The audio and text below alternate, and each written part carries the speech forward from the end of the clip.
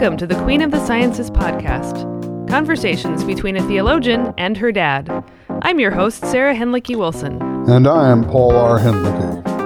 Today on the show, after visiting the land and then the whole Earth, we have to address the fact that our Earth is floating in a vast sea of space. Yes, today we are going to be talking about outer space, infinity and beyond, the whole reaches of the cosmos, galaxies, to the very, very edge of whatever lies beyond it, which is nothing. Or is it? Who knows? Dad, you are really into these kind of things, and you're in fact working on a book right now, so you're going to be leading the way today. But I believe that you are starting us back several hundred years before the first reliable telescope was created. Well, I think so. We're going to begin with the Bible. Well, sort of. This reflects back on the distinction we made between worldviews and God views in a previous podcast, that worldviews are ever evolving, ever changing, sometimes in gradual ways, other times in revolutionary ways. But I think even more to back up to Martin Luther for a moment, because there are people who would regard the very topic of discussing, theologically discussing planet Earth in the context of a vast universe, according to the best thinking of today's science, who would regard the very topic as out of bounds. And I would just like to make a point here by quoting Luther in his commentary on the biblical book of Ecclesiastes, where he criticizes pious know-nothingism. And he specifically has in mind interpreters of Ecclesiastes, now I'm quoting, who suppose that the knowledge of nature, the study of astronomy, or of all of philosophy, is being condemned here in this book, and to teach that such things are to be despised as vain and useless speculations. For the benefits of these arts, Luther continues, are many and great, as is plain to see every day. In addition, there is not only utility, but also great pleasure in them, in investigating the things of nature." End quote. I really find the last thought there, great pleasure in investigating the things of nature, beyond the utility, the technological utility of scientific discovery. The doxological motivation of scientific investigation of the natural world. You and I have a friend, Johnny Palka, who has spent a career as a biologist. And he has what do they call that? A blog, which he does on the natural world, and his sheer pleasure in understanding the intricate webs of the biosphere. And it's just this doxological delight he takes in exploring the nature of life on planet Earth.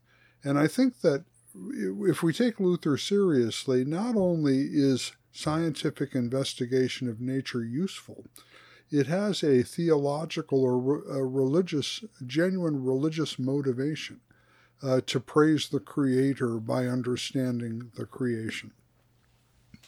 I think the whole weight of the Christian tradition is on Luther's side here, too. I think that's a theme you see all the way back in the early church fathers, and certainly in Thomas Aquinas and on into the future. I mean, Luther must have been acquainted with some kind of pious know-nothingism in his time, but I feel like we've gotten more of that in the past few hundred years rather than less of it. Well, I think some of the discoveries of contemporary science are very threatening to those kinds of theologies which identify the Christian view of God with a passing, antiquated worldview. Now, here, you know the basic facts. Let's just discuss what the Milky Way is, Sarah. Tell us what the Milky Way is all about. Well, well, so apparently it's a streak you can see in the sky if you don't live in a city where there's too much light at night that impedes your view of all but the brightest stars. So you probably have a better view of it than I do. You also have a very nice telescope, which I don't. But the Milky Way is our galaxy. We're, I guess, in a not terribly important or central location in it. It has 400 billion stars. I don't even know. I can't fathom a number like that. Just one galaxy has 400 billion stars. And even our galaxy alone would take, I guess, 100,000 years to cross it, even traveling at the speed of light, which we're never going to do. So just looking at our own galaxy, it seems statistically likely that there are other promising planets for life. I mean, that's just life itself. But I mean, the size and the number of galaxies there are in the universe and the whole length of the universe, it is genuinely staggering. And if your terraformed brain even tries to get near those statistics, it quickly shuts down because our Earthling brains have not evolved to deal with numbers at that level or size at that level. Yeah, that's for sure. The vastness and antiquity of the universe, according to contemporary science, is literally mind-blowing. It boggles it boggles the mind. We can't do it. But, one of the things that this statistical likelihood on such a vast scope of the universe of habitable exoplanets, that's what they're called, planets outside of our solar system, that habitable exoplanets are out there awaiting for us to discover them. They're within eventual human reach. And, now here's where it gets a little dicey for me. On the model of European colonization of the Americas and elsewhere. And I think we have to raise some serious questions about that model. The idea that Earthlings are going to colonize another planet. And we can come back to what the problems are there. But, I grew up in the 1960s religiously watching Star Trek. That was our great cultural exploration of these themes. And I know your generation was enchanted by Star Wars and probably Star Trek: The Next Generation. And that has... Tell us, Sarah, what you think about science fiction as a genre in this respect. Well, you have to be very careful around Trekkies because they have very passionate feelings. So I have to admit, I don't know that I've ever seen an episode of Star Trek in my life. Nothing against it, just never crossed the transom of my consciousness. And as far as I can tell, Star Wars is much more like a Western or a soap opera in a sense than it is actually an exploration of what genuinely other beings would be like. Also, just between the two of them, and the whole idea of colonization, the science of both interstellar travel and human biology have to be totally set aside. There's a scene in one of the original Star Wars movies where the Millennium Falcon lands on an asteroid and they get out and walk around, and there's no problem with air or gravity, but there's this giant monster living there that apparently can feed on whatever happens to hit the asteroid every 100,000 years. I mean, it's so it's not this actually space is pretty irrelevant to Star Wars as far as I can tell. But it is true that a lot of science fiction is actually imaginary cultural anthropology and is trying to think through these questions. And I'm not a hugely widely read sci-fi reader, but as we were talking about this, I realized that most of my ways of engaging the topic theologically have actually been inspired by some of my science fiction reading. So as we go along, that's probably what I'm going to bring in as a way of talking about these questions. Well, yeah, and in theology, that's the familiar problem of anthropomorphism, right? That we imagine the unfamiliar by step analogies with what is familiar. And so extraterrestrial life has to be imagined to be like human life in X, Y, or Z ways, fill in the blank according to your imagination. And basically that means our wonder about extraterrestrial life uh, figures representations of alternative forms of our own life. And so this kind of fiction tells us, in fact, more about ourselves than about actually scientifically possible extraterrestrials, I would think, Well, yeah, and also the fact is that we are absolutely surrounded by life forms that are not human. We usually call them animals. So Right. it's not like we're lacking for other kinds of life to engage with right here. So I think that is the proof right there that we're interested in, are there animals out there like us who think like us or create culture like that, like us? And so I mean it seems to me entirely possible that well, we can get into this about microbial life or other kinds of life forms in other parts of the universe, but the very specific kind of life that is analogous to human beings, considering how we're it on our planet, and that already is pretty rare. That makes me think, I occasionally watch the reruns of the 1960s television show The Twilight Zone. And no, I remember this as a child. It was really creepy, really spooky. And of course, little boys loved it, right? But I've been astonished at looking at the reruns, how many of them are about encounters with extraterrestrials. It must have been quite a possibility that dominated consciousness in the 1960s. I don't think so. Oh yeah, that's a cultural post-war phenomenon. It actually was related to the end of World War II and the nuclear bomb. That's when all of this, Roswell, New Mexico, and sudden like huge numbers of flying saucer sightings and all the kind of conspiracy theories. That was definitely drawing on a cultural meme, as we'd say nowadays. Yeah. That's interesting to put some of this in historical context. I want to bring up a friend of mine, Olli-Pekka Vainio, the Finnish theologian. He wrote a really good book, Cosmology and Theological Perspective, subtitle Understanding Our Place in the Universe. And right off the bat, he takes on an opinion expressed by a certain Jeff Schweitzer in the Huntington Post.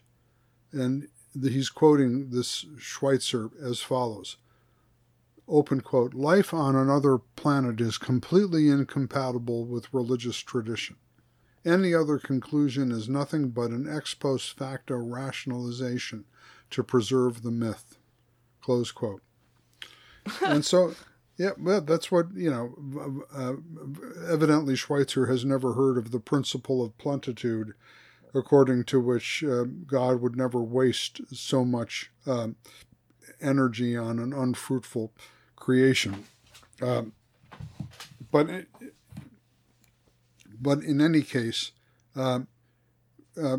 Vainio rightly sees this as a salvo, a new salvo in the alleged warfare between science and religion, which again took flight during the Enlightenment. Well, I mean, it's also a little bit dishonest because knowledge of other planets is so recent. Like, how could mythology accrue around planets as we understand them scientifically now? But certainly Christianity and its Greek predecessors have had lots of ideas about like ranks of creation and the thrones and angels and archangels and all those kind of things. Pseudo-Dionysius was really into it. So there was always a sense that there were certainly other intelligent beings and that they were arrayed like physically outward from the earth in the cosmos. So of course that doesn't stack up to what you know once you have a good telescope. But just the idea that there's this, hyper earth focused and everything else is void and bare is just ignorant. Well, that's for sure. That's for, let's just digress on the Ptolemaic cosmos for a minute, the seven-story traditional cosmology in the West, which was inherited from a Greek astronomer and synthesized with Christian theology during the course of Western European history. And let's just point out against Schweitzer and his kind that this Ptolemaic universe was not a cozy, human-centered world, which was then destabilized by the Copernican discovery of a heliocentric system. In fact, the Ptolemaic seven-story cosmos put humans on the musty earth below, well below the stellar gods circulating above in pristine beauty. So, if you were an earthling, you were demoted. You were down on the bottom of the ontological hierarchy. There was an underworld below you, but that was the lowest stage, and you were just next to it. If anything, it was Christian theology in its synthesis with that best available scientific thinking of 1,000 or 2,000 years ago. It was Christian theology that elevated the status of human beings as God's covenant partner for the care of the creation. And it insinuated a new hierarchy alongside the ontological one, a hierarchy of value, about the love of God above all and all creatures in and under God. Now, if you're historically fair, classical Christian theology of creation was not anthropocentric in the sense that God cares only about human beings. No, on the contrary, God puts human beings in the middle of the garden to be the caretakers of the earth, his junior partners in the covenant. Right. And which means only human beings are held responsible for messing up. So it is not like a simple position of domination, but domination with serious responsibility and serious punishment if you wreck the good things that God has made. Right. Much of Torah law is about maintaining that order, order of justice and peace and shalom in the creation. I'll mention here quickly the historian John Hedley Brooke, whose wonderful book, Science and Religion, Some Historical Perspectives, makes it very clear that you don't have a warfare ever between science and religion. What you have is a warfare, as it were, within science, as new theoretical paradigms challenge existing ones. And it's more like you have a battle between one scientific paradigm with its putative religious significance against another scientific paradigm with its putative religious significance. So, for example, famous example, Albert Einstein, who resisted the quantum mechanics and the Big Bang theory of the universe in favor of the steady state theory. Why? Really? I didn't know that. Yes, he did. He resisted it. His own discovery of relativity paved the way for quantum metaphysics, but Einstein did not like the idea of the Heisenberg uncertainty principle, and which was at the basis of this new thinking about the origins of the cosmos. And his reason was, why did Einstein oppose the Big Bang theory, which is basically that nature has a history, that nature is its history, and nature is not a steady state that just simply is, but rather nature is a history with a beginning and, as we'll talk about later, with an end. Einstein's reason was God does not throw dice. That's not exactly a scientific statement now, is it? No, it's a theological statement. It's a religious statement. And that's the point. That's the point. So let's just back up a little bit and talk about the discovery of the vast almost 14 billion year old universe in which our little planet is situated, and how that's occurred in the last 100 years or so. Well, yeah. So I think it also is hard for us to realize how recent so many of these discoveries are and how quickly we've had to acclimate. I think we're all used to like the Darwin discovery back in the 1800s and how that's filtered down, but that was not really accompanied with a full understanding of the vastness of the universe, or probably the tininess of subatomic particles. Just this difference in scale from one end of reality to the other is staggering. But I guess in the 1920s we started having telescopes that were adequate to really see extremely far.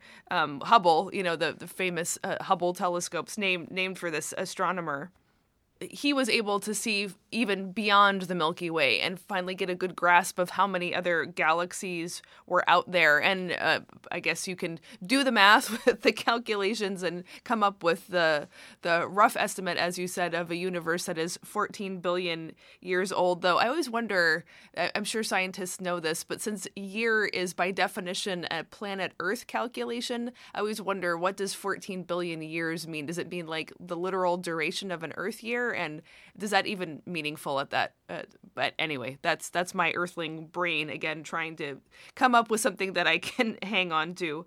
And then, this just simply continues with, more and more discoveries, because you can point in every direction of the sky from our planet, and there's just infinite numbers of stars, at least, that you can see. And I guess this comes with all the discoveries also of black holes and red dwarfs and all the other kinds of strange things that are out there. But what's not out there is life, as far as anyone can tell. And I guess at some point the rich biological discoveries of the way DNA and evolution works on our Earth, and then the giganticness of space, creates this kind of also scientific shock at, like, why isn't there more life out there?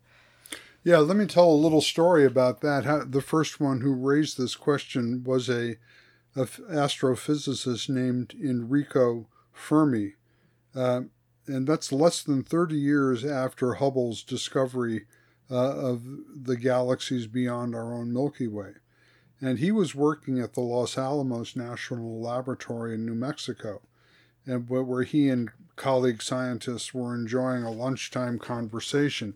And they were actually, as someone recalled, laughing about reports of flying saucers and UFOs and so forth. And out of the blue, as others later recalled, Fermi burst out with the question, "Where is everyone?" If the universe is this old and this vast, statistically it should be teeming with life, and we should have long since made contact. Where is everyone? That's called the Fermi paradox. Where is everyone? Wow, that sounds so much like human beings during lockdown. This just terrible sense of loneliness. Where is everyone? Wow. Yeah, it's often said that one difference in medieval to modern worldview is that medievals did believe that life was teeming around them. It was invisible. Some of it was scary, like demons, but lots of it was angels and, the saints, ancestors. You had a sense of being very much connected to a community you could not see. And one of the many side effects of modernity is this sense of growing isolation. And that's not only, in our tiny apartment buildings and impersonal cities, but also that we're not embedded in a larger, invisible and transplanetary community. I think Fermi was actually pushing the question in a somewhat distinct manner from what you just said. I think he was expressing exasperation with the fact that if indeed the universe is this vast and this ancient, there must be intelligent life out there, and it must have had enough time technologically to get to a point where it could communicate with us. So why the silence? Why the cosmic silence? I think that's what he was really almost anguished about. And let me explain. There was another astrophysicist named Frank Drake in 1961 who tried to figure out what the variables would be involved in producing a habitat elsewhere in the cosmos for the development of intelligent life. It's called the Drake equation. And he formulated it in order to organize the astrophysical search for extraterrestrial life. Now, just wrap your mind around this. Drake's equation treats the following variables: the rate at which sun-like stars are born in the Milky Way, times the fraction of those stars which host planets, times the fraction of those planets which are habitable, times the fraction of those habitable planets in which life evolves at all, times the fraction of those evolutions of life which produce intelligence, times the fraction of those which advance technologically, and finally times the length or duration of these civilizations. That's a lot of variables, isn't it? That's why we have not made contact right there. It is statistically a huge universe, but the deck is stacked against us so tremendously. Now, he said that's just within the Milky Way, so presumably you could also extend this equation to all the other galaxies in the universe, but then you have the problem of immense space and time. And it sounds like, I mean, I'm no specialist in astrophysics, but in my understanding, the chances of us biologically making a trip to any planet analogous to our own within our own galaxy is basically nil. Right. Yeah. I think that's a very important consideration because it kind of puts a pinprick into a balloon of kind of half-baked ideas about space travel that I'd like to talk about as we draw towards a conclusion of this, because basically we want to get to the point theologically of what we're saying about this best available science, right? Okay, yeah. So is this related to what's I've heard called the anthropic principle, or something, the sheer extraordinary fact that there is a planet Earth here that is teeming with life, given the fact that that seems to be so shockingly, exceedingly rare as far as we can tell, and that there's, I guess the idea of this anthropic principle is to deploy the idea that it's so rare that statistics alone cannot account for it, and we should presumably see the hand of God in it. Yeah, the anthropic principle was actually, it's the ancestor of this is Gottfried Leibniz. Good old Leibniz. Good old Lutheran Leibniz. Theologian. Well, yeah, because he argued that his argument that this is the best of all possible worlds meant that God, surveying the infinity of variables. Now, we just went through the whole list of variables, right? And Yeah. Surveying the infinity of variables chose such a universe, and this tends to be reinforced by contemporary thinking about the Big Bang, in which certain physical parameters were established in the first nanoseconds of the Big Bang, and it could have been otherwise. And there could be an infinity of universes in which the development of anything like our universe and anything like life in it and anything like intelligent life in it would have been precluded. So, but Leibniz, of course, was saying that God, out of reasons of goodness and wisdom, chose this particular world as opposed to all other possible worlds as metaphysically the best. Now, people misunderstand this and think he thinks, well, that means somehow morally the best, the most convenient, the most happy, all those kinds of things. That's not Leibniz's meaning. Leibniz's meaning is, given the fact that the world is a creature, not the creator. That's a big given. Given the fact that any possible world is creature, not creator. The best of all possible worlds would be this one in which we have, in fact, been given creaturely existence with sufficient capacities to know and love our Creator. That was Leibniz's point. And that's kind of basically what contemporary people arguing for the anthropic principle, which means the universe was intelligently designed such that human or anthropic human, or rather more broadly intelligent life could develop within it. So, okay. Yeah, those are the basic ideas here. We'll come back to Leibniz one because it's interesting that he dealt with already, in the middle of the 17th century. He was dealing with the question of extraterrestrials and what Christians should do if we meet Martians. Well, maybe we can just digress on that for a moment.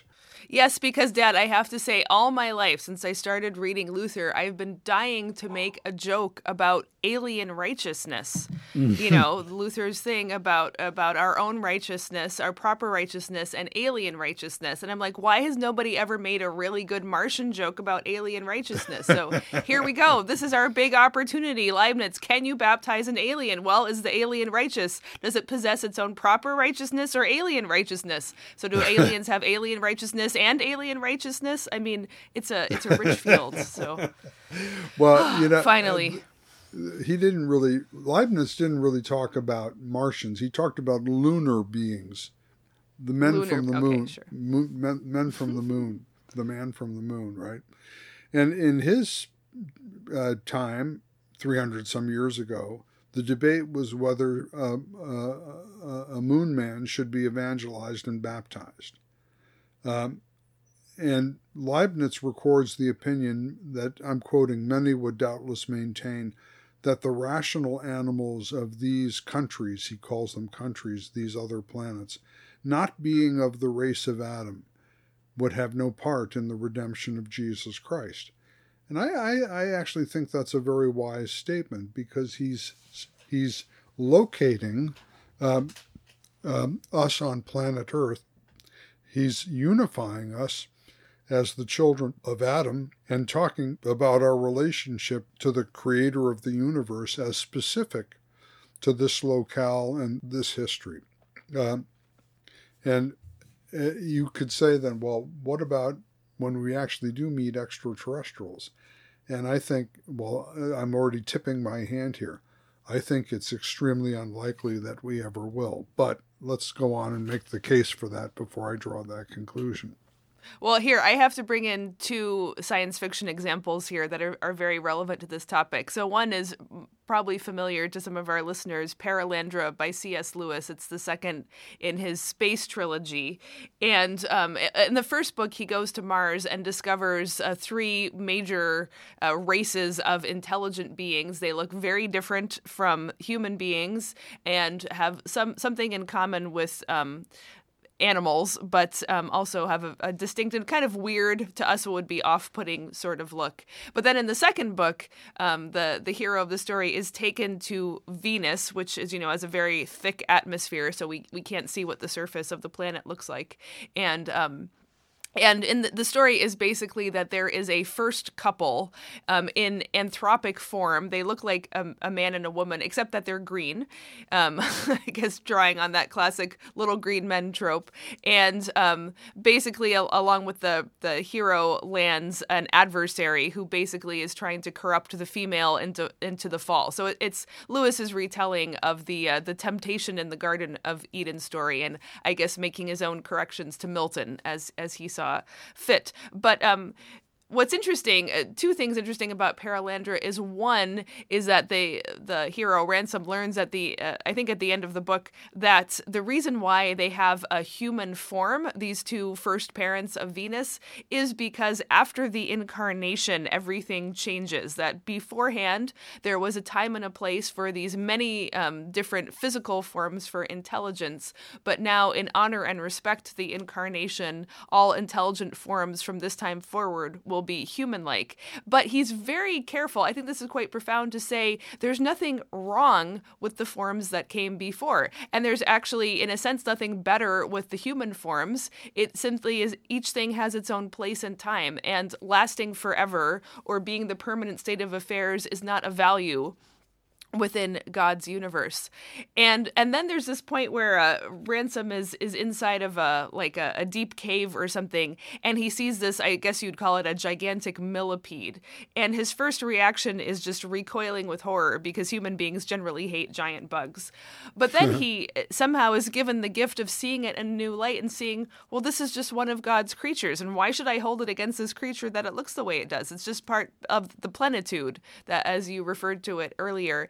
And from that point forward, he never resents any creepy crawly for being a creepy crawly because it's simply part of the reality. And the book ends in this multi-page doxology that I'm sure most readers, at least I did the first several times I read it, kind of skip through because it just seems like long, boring prayers.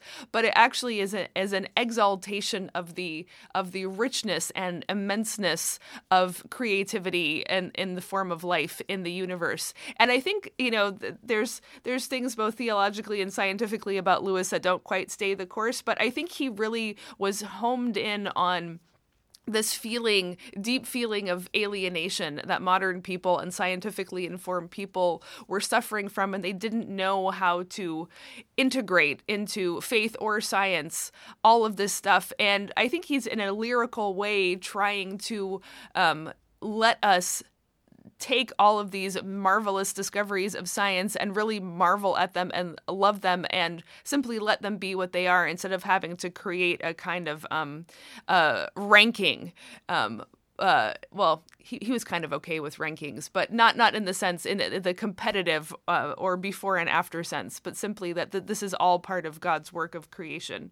But interestingly, although he does prevent the lady from being fatally tempted by the adversary, there is no discussion of baptism or church or sacrament or anything there. It's confined to that story. I don't know that he ever got as far to think about baptizing the green people on Venus.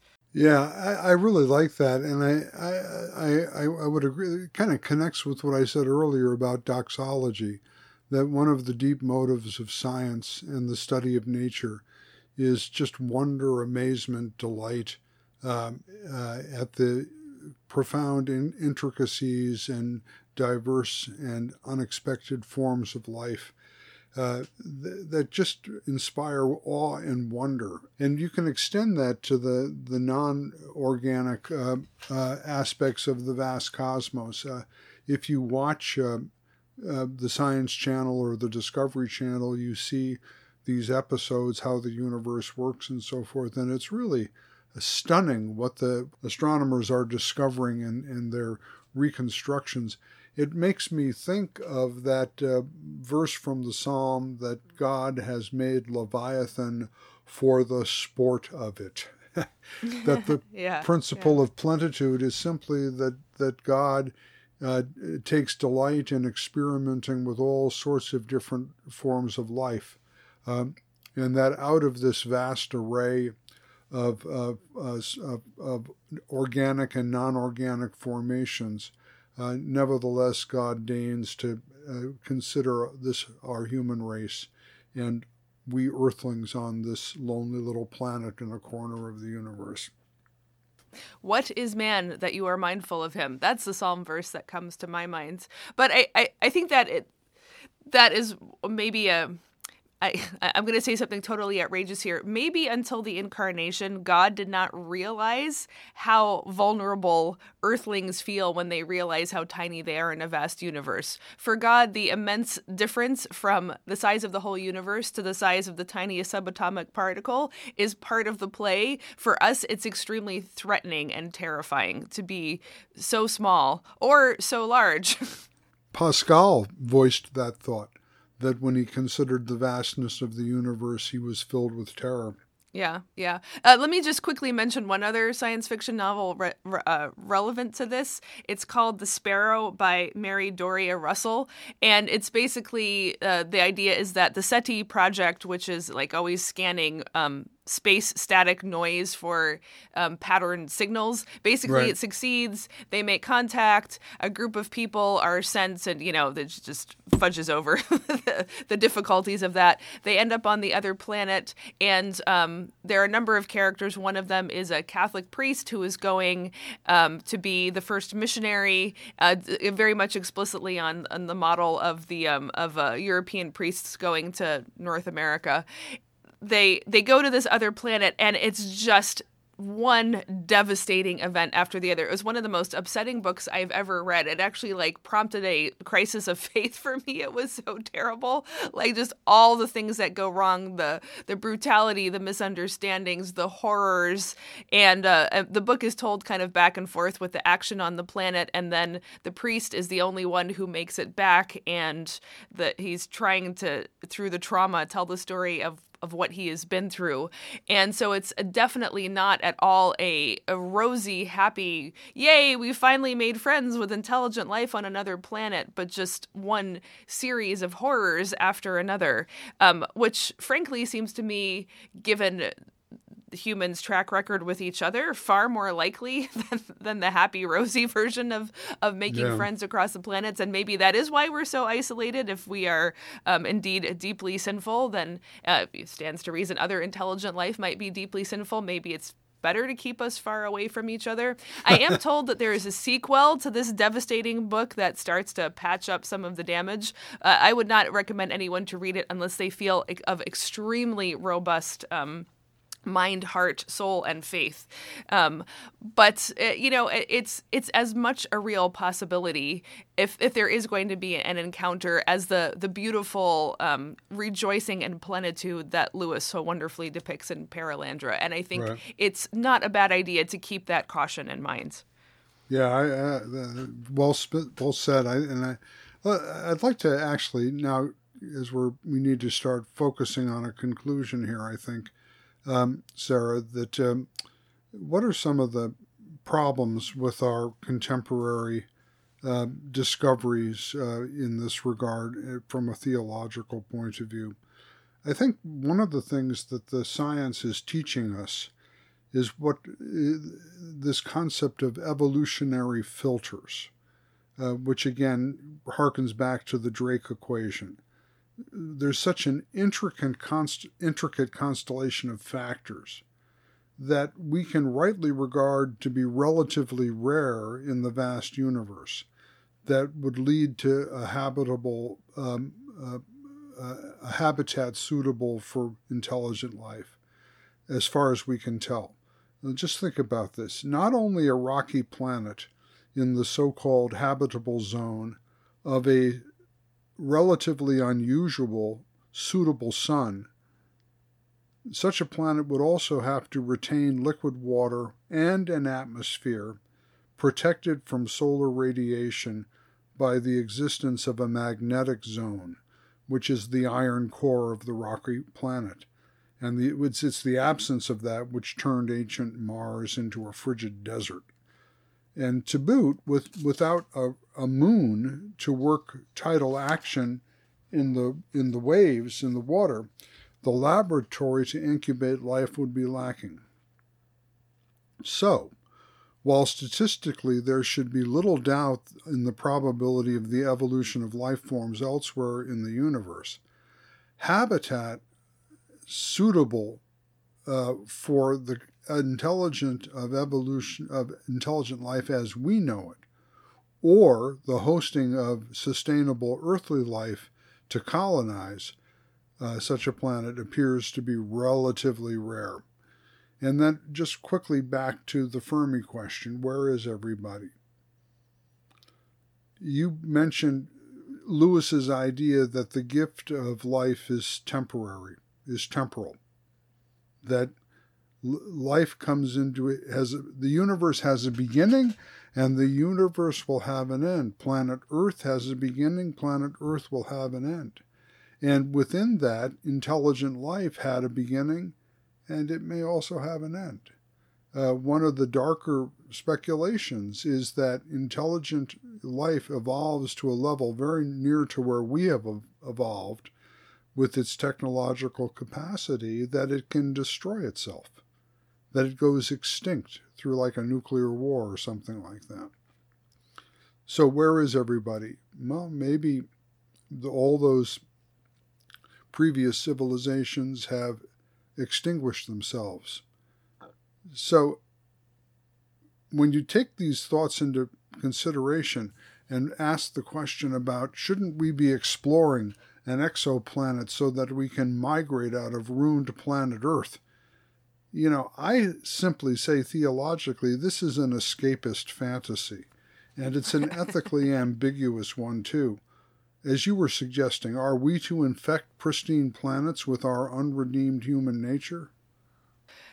I have heard intelligent people, not that I know personally, but, heard podcasts or conversations, interviews with people who are like seriously thinking about this. Partly these seem to be people who are really into space and know nothing about evolutionary biology. There's just, it just seems like an absolute non-starter. And I think in this respect, again, early science fiction, funnily enough, had the last word early on in H.G. Wells' famous War of the Worlds. Yes, most people know this because of the urban myth that when Orson Welles did a production of War of the Worlds, people thought it was real and panicked. Apparently, that is greatly exaggerated. People knew perfectly well they were not being invaded. But War of the Worlds, there have been many productions of it and movies of it, and the problem is it fails as a good, exciting story because the way it ends is actually exactly the way it has to end. Wells got this, which is that all of a sudden these terrifying invaders from Mars are arrested dead in their tracks and die because they have no inoculation against Earth microbes. And just like that, they are taken out, and the whole battle is over. It is not an exciting ending if you're used to like big shoot 'em out scenes, of this kind. But I remember the first time I read it, I was just stunned, and I was like, well, that's exactly it. It's actually our microbes are our birthright. They are what tell us we have a right to be here. We have more microbial cells that are not us than are us contained in our body. They're way smaller than our bodily, our own proper DNA body cells are. But they make it possible for us to live on this planet, which means it isn't possible for us to live on any planet that doesn't supply us readily with all the microbes of the enormous variety that we need, nor can anything from outside function on our planet. And I just think that's a very weird affirmation of the fact that this is our planet. We belong here. We do not belong elsewhere. And just as well that we can't easily get anywhere else because it would go down pretty badly anyway. Just in a purely biological sense. Yeah, very good, Sarah. I quite agree. And I think this is pointing to what I mentioned earlier, why I think it's exceedingly unlikely that we will actually have an encounter with extraterrestrials. Just think about that for a minute. As Earthlings, we need oxygen to breathe, water to hydrate, agriculture for nourishment, co-humanity for bodily aid and psychic social sanity, and none of these Earthling needs can be easily satisfied in space travel. Even were such obstacles technologically to be overcome, the problem of interstellar travel, not to mention intergalactic travel, represents a seemingly insurmountable obstacle. Earthlings would have to survive zero gravity for incredibly long periods, bombardment by cosmic radiation and debris for unimaginably long durations. Traveling at the speed of light, it would take at least 4 years to reach even the closest neighbor star. Now, traveling at the speed of light... Which we're not going to do. Maybe someday in 10,000 years if we don't destroy ourselves in the meantime. So what these reflections should drive home, and we are talking here about the best available science, and what it's learned about the universe, is how rare and precious our human life on this good earth is, and how urgent our spiritual struggle to be at home on the earth and to be at peace with one another. I think that would be the huge takeaway from an honest consideration of the science.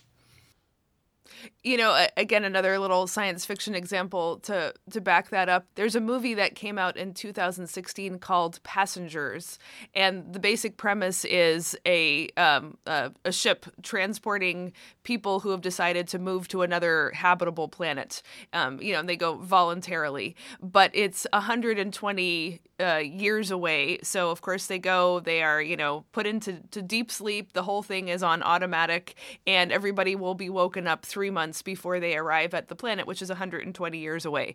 And of course, what happens is one person wakes up too soon, and he is the only person awake and moving about on this ship, and how he tries really hard to hold it together and finally cannot overcome the temptation to wake up one of the other passengers, a woman. And he does not tell her that he has woken her up. They just assume that she has accidentally woken up like him. And of course, they fall in love. And then eventually, through various means, she finds out that he woke her up and all that. But the basic idea is that they end up being the only two people. They're like an Adam and Eve living alone on this ship, and they live their lives out, and then they die on the ship, and presumably when the ship arrives, it finds them and figures out what has happened. But I have never seen such a chilling depiction of the vastness and loneliness of space and what it would take. And, the idea that even what it shows, like, these, obviously CGI shots of the ship going through space. But I was like, what is the chance of a ship making it 120 years without, crashing into any space junk, or nothing going wrong in a machine self-monitored for 120 years? It's just, it was a very powerful depiction of just how far away everything is and how desperately lonely it is and how we are just not at all meant to do that. And, on the flip side, like in something like Star Wars, it's so easy to get from place to place. It doesn't take any amount of time. And even in Ursula Le Guin, she's more famous for her fantasy, but she also wrote some science fiction novels. Interestingly, the premise is that humanity has been seeded on lots of planets, and the relationality between them is called the ecumen, as in ecumenical, which is funny because she was no fan of Christianity, but she drew on that word. And so she has various stories set on various planets and explores in a more classic cultural anthropology way the interrelatedness here. But one of the most insightful critical essays I ever read about her science fiction was that she renders space unalienating. She makes it possible to have this kind of communal and connected sense between planets. And of course, that was an artistic choice, but scientifically speaking, it's a deceptive one. Space feels like home in her science fiction, and the fact is, space is not our home. And The Passengers movie shows that far more powerfully and truthfully, I'm afraid. Right, and again, none of this should be taken as any kind of negativity towards the exploration of the universe and so forth, but it does call into question some of the more fantastic ideas about escaping a ruined planet Earth in order to find a new world for us to corrupt and pollute. We have to reform ourselves, and that would be the task of preventing human self-extinction through war or ecological disaster or whatever, before we're even fit to think about dwelling on another planet. We are, this is what I would like to say theologically, we are Adam. That Hebrew word, we've turned it into a proper name for the first human in the second creation account in Genesis 2 and 3. But the word Adam derives from the Hebrew word for earth, Adamah. So a more literal translation, which would capture the play on words, would call him not Adam, but Earthman or Earthling. It's on account of a lust for domination to disown his own earthly vulnerabilities. He succumbs to the serpent's deceptive promise, you will be as God. Adam would not be at home on the earth, nor be loyal to his partner in crime, mother of us all, otherwise known as Eve, even when the earth was a natural paradise. So we have this fundamental human alienation from our earthliness, which is expressed in our sexual differentiation as male and female. And that's what we need, I think, and the Christian theological tradition would have us focus on, is our our alienation from our own earthliness. That's why the Lord says to the guilty couple, "You are dust, you are earth. From earth you were taken, and to earth you will return." And this is spoken to us every Ash Wednesday. So, in a sense, if you're looking for aliens, look in the mirror. At the alienated. Yes, that's exactly right. Now, I want to conclude, Sarah, by posing a question that we can't answer in this podcast, but I think it's really provocative and interesting. According to contemporary astrophysical science, the universe that we know it, which had a birth in the Big Bang almost 14 billion years ago, will eventually die. Maybe 100 billion years from now, but eventually it's going to run out of energy. It's going to simply dissipate. The lights will go out, and everything will be cold and dark. The universe had a birth, and the universe will have a death. Theological question: can God survive the death of the universe? No, I knew a young theologian years ago under the influence of Pannenberg. Pannenberg, of course, acknowledges bluntly that for Pannenberg, the future of the world that God promises is not compatible with contemporary scientific thinking about the death of the universe eons from now. And Mark Worthing, this theologian, I think he teaches in Australia now, in his book, asked the question, can God survive the heat death of the universe? And more recently, my former colleague at Roanoke College, Ned Wisniewski, has written a little book with the title, Can God Fail? And it's along the same lines. So do you want me to answer this? Well, your thoughts would be interesting on this point. I have some more to say about this, but go ahead. Well, so one thing is the question is whether God's existence depends on ours, and whether there's a difference between creator and creature, and if God is within the system or outside the system. So on the ontological level, I would assert God is outside the system of creation, though free to enter the system of creation and not dependent on the system of creation. So in that sense, sure, no problem. Now, God might have other problems or objections to his universe winding down and being cold, dust, and ashes, but that's a separate thing. Another is that I think Alan Padgett, doesn't he do science and theology at Luther Seminary? Yeah, that's right. Yeah. I heard him interviewed, and he said, as far as he's concerned, there's no real obstacle between protological science and Christian faith. And that's what people always get fixated on is Big Bang versus steady state or evolution versus creation. He says, no, none of that's a problem. The problem is what's going to happen at the far end. And that's right. All, like you said, all we see, all the signs pointing within the system towards the end of the universe are not compatible with the eschatology that we proclaim and believe.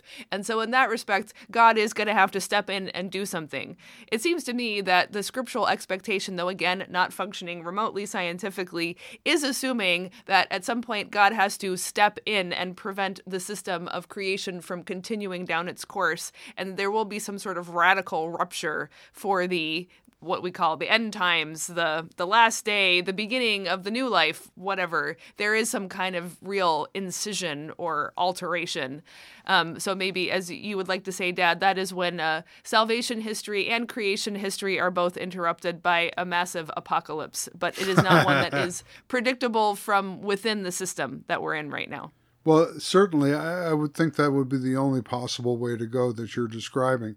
But I would like to push the analysis in a little bit different direction, which would have to do with the Gospel of John's deliteralization of the naive chiliasm, as we talked about in the previous episodes of the book of Luke and Acts that we talked about in Kinzer's discussion of the land of Israel.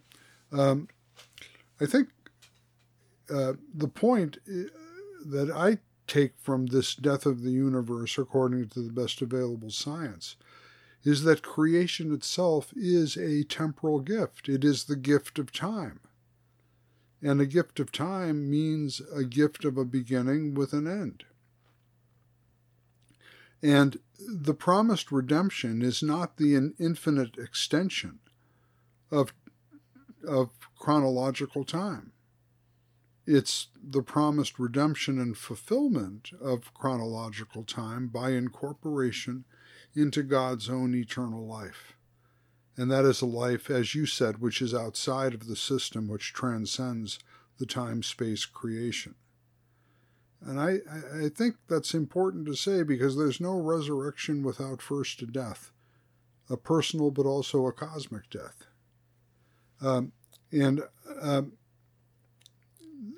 think that, genuine transcendence does not mean that when we say God is outside of the system or not dependent upon the system, that can lead to a false infinite in which we imagine that God is somewhere else, just away, somehow separated from us. But the transcendence of God is his omniability to be present closer to us than we are to ourselves. That's the genuine transcendence. God is not limited by time and space, but can actually be activating in every nanosecond of time and space, in every place of time and space. So transcendence should not be taken to mean that because God is, as it were, outside of the system or as creator other than creation, that God is somehow separated, but rather that God is actively and deliberately and intentionally present to all time and space. Nevertheless, that means that we are not God, and that as creatures, we will die. And the urgent question for us earthlings is whether we can gracefully accept our finitude and live in hope in its redemption and fulfillment by a power beyond our own thoroughly temporal selves. And that would be the kind of, if I can put it this way, the metaphysical insight that's necessary for us to say Earth and life on it is a rare and precious gift. It's what we have. It's ours for the foreseeable future, provided we can be at home on the earth and at peace with one another, and prevent thereby the extinction of life that perhaps has occurred in other samples of intelligent life in the universe.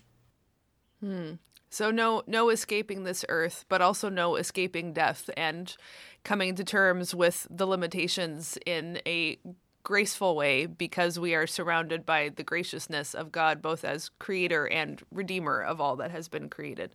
That's right. And that fulfillment is not some utopia that we can build on earth. Fulfillment is reconciliation with the earth, with one another. Reconciliation is a very dynamic concept. It means that there really has been an enmity and an alienation, which must be honestly and truthfully faced and then courageously overcome with love. Okay. Yeah, that's beautiful. But I have to admit, if centipedes come into my house, I'm still going to kill them. I'm fine with them existing in their own proper habitat, but they are not allowed into mine. And I will just freely murder. I will not be reconciled unto them. Right. Yeah, I have the same attitude towards copperheads in my yard.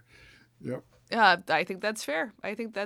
Well, I mean, and that would actually take us in a whole different direction, is how to think theologically about the competitive nature of life within a system, which is a real thing. It's not the only thing, but it is certainly a real thing. And but maybe we'll save that for another time. Well, I think this has been a great three-part series here: the land of Israel, the earth in the context of the universe. So I'm real happy we did this. Yeah, me too. But there's one more place to go, which we have been hinting at the end here, which is heaven, hell, and the life to come. So that's what we'll be talking about next time in our final episode of Season 4 of Queen of the Sciences.